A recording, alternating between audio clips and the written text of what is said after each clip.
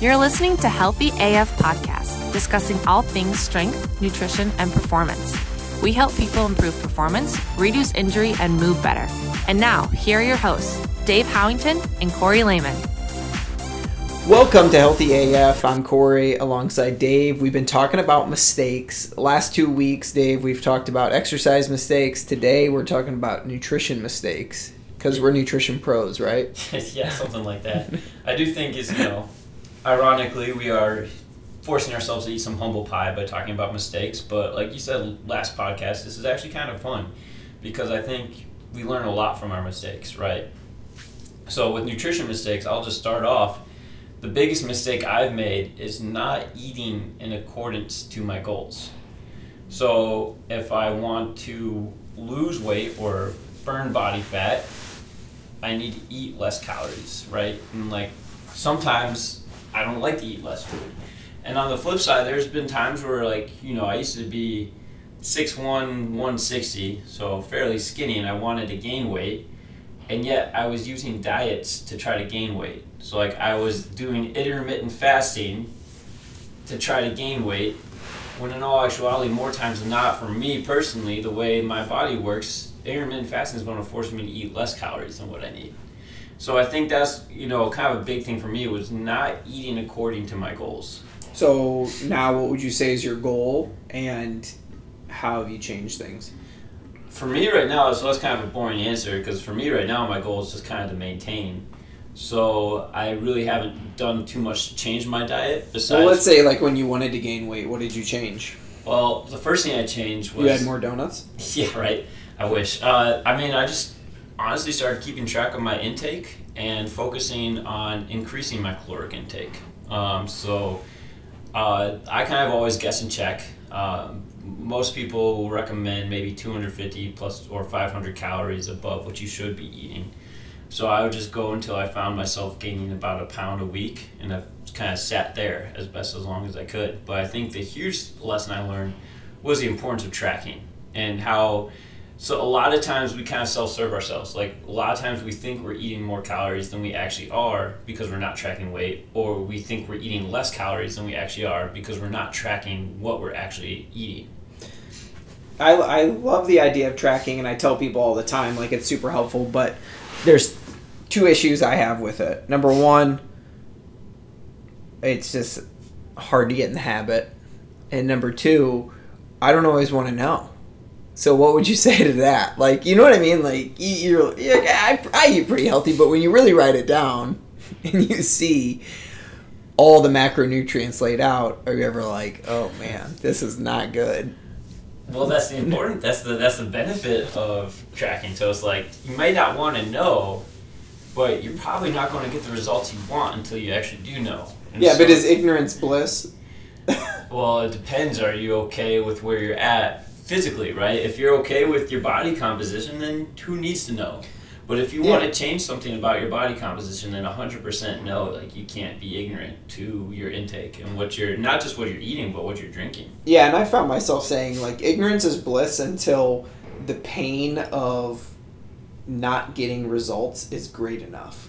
Yeah. You know what I mean? True. It's it's fine not knowing or just being out in no man's land and not really having a plan or tracking any data or looking at any numbers until you're oh, I'm 24 pounds heavier than I want to be.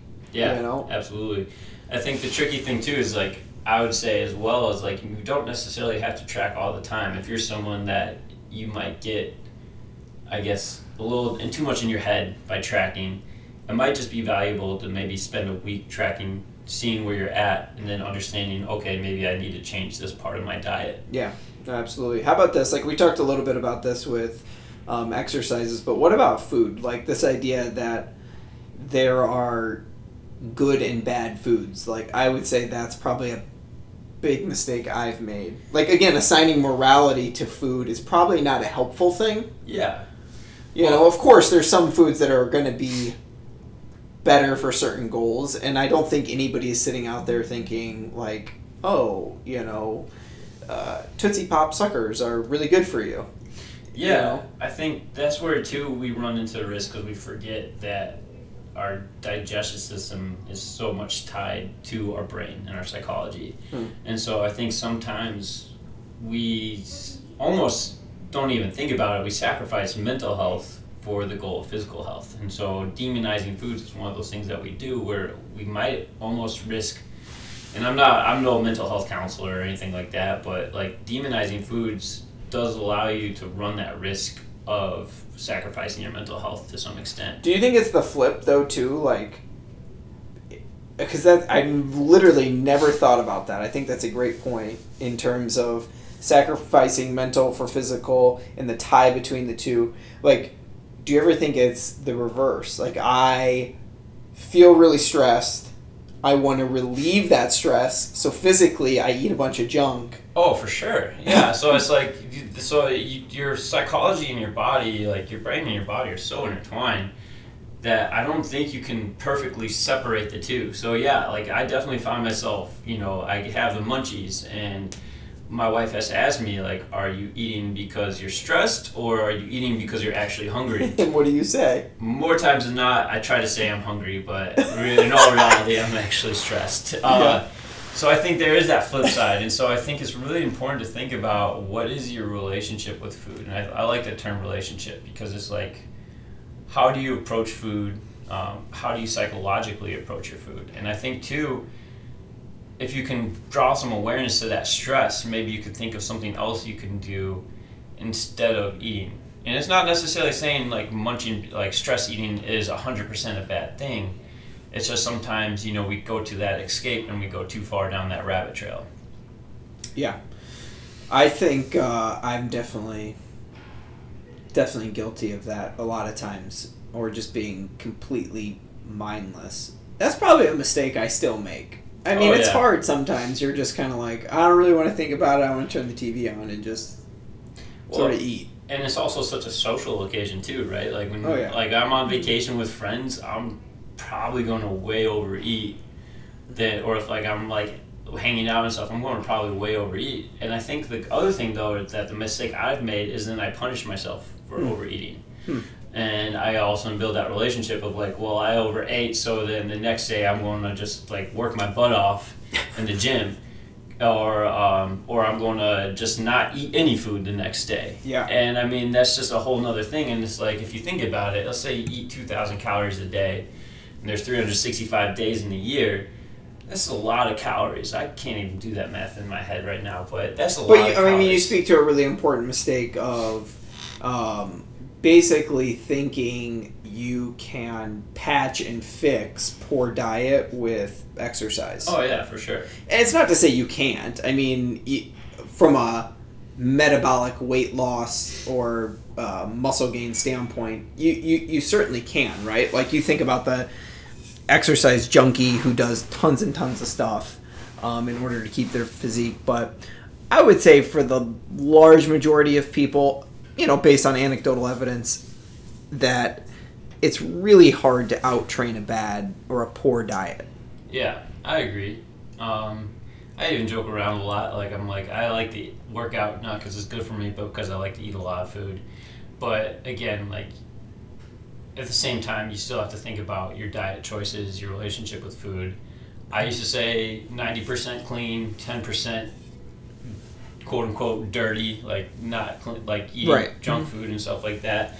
I've kind of changed that tune though, because I think sometimes that can even be an unrealistic measure. And so it's like, as long as you're 80% of the time eating fairly healthy, eating your veggies, eating good protein, you're going to be fine. And I think that's the other mistake I've made, is I've tried to complicate things and I don't keep it simple. Yeah. And so it's like, I mean, it doesn't have to be as simple as I'm making it, but if you eat your veggies, you get good quality protein, you eat a good healthy amount of fruit, and just vary it up as far as the color goes, odds are the rest of everything else will kind of fall into place. Yeah, a lot of it will shake out. Of course, there's, certain things, or everybody has individual needs, and you got to make sure you're getting healthy fats and, certain supplements and whatnot, but like you said, it doesn't have to be super complicated. No, yeah. And I think, too, like, the other mistake I've made is the body is very remarkable at like self-regulating. So like, and what I mean is like eventually your body's going to adapt, and more times than not, your body, and I know this is anecdotal, this is not like, this is kind of intuitive on my end, but I feel like the body has a tendency to kind of put itself at the weight that it wants to be at, that it's most comfortable at. Yeah, like and a set point. so it's like if you're dieting and you plateau, I don't think that's necessarily a bad thing. That just might mean either one, your body's at that set point, or you need to just, make some tweaks to your diet here and there. Right.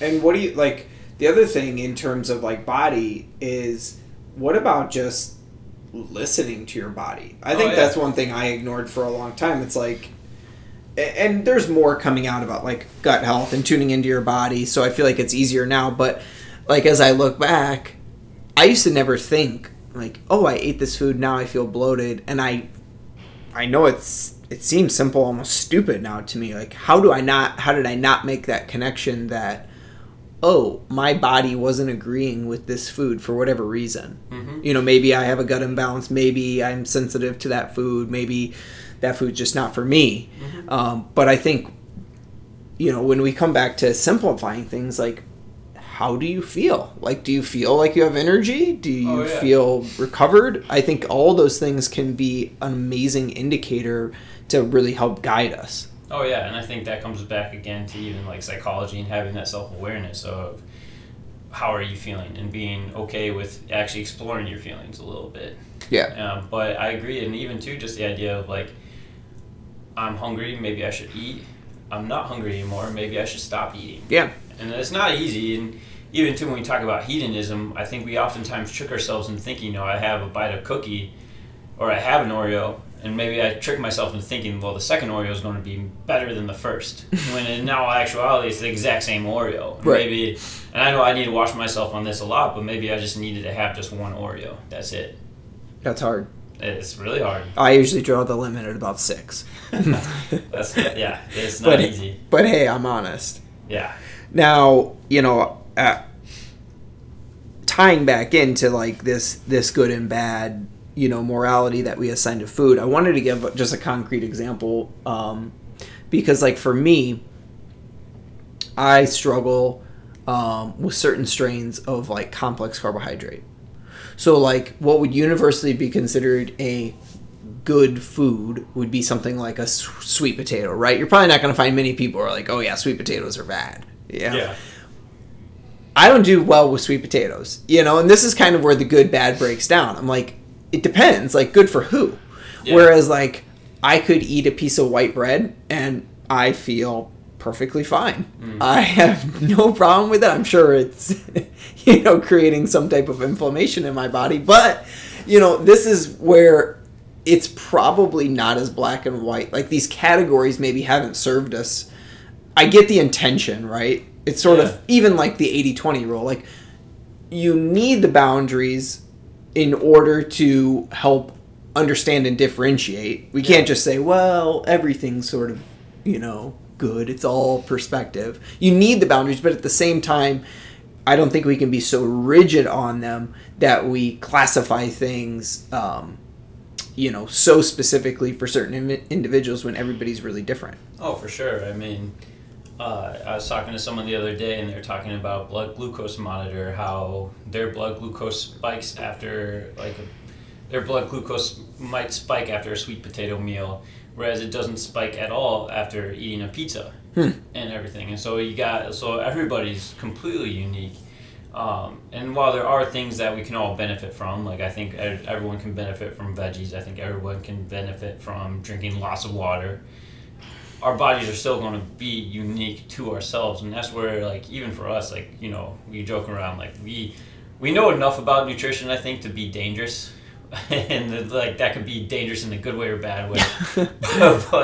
But I definitely, that's where I recommend making sure you see, like a nutritionist or talk to, like, someone that studies that for a living, who can really start to help you fine-tune maybe what you're doing or help you figure out your own body. Yeah, absolutely. And if you need help, reach out. We're happy to connect you with some of the best. Anyways, hope you guys are enjoying this. If you like it, shoot us a comment, leave us a review. We always appreciate those things. And until next time, stay healthy AF.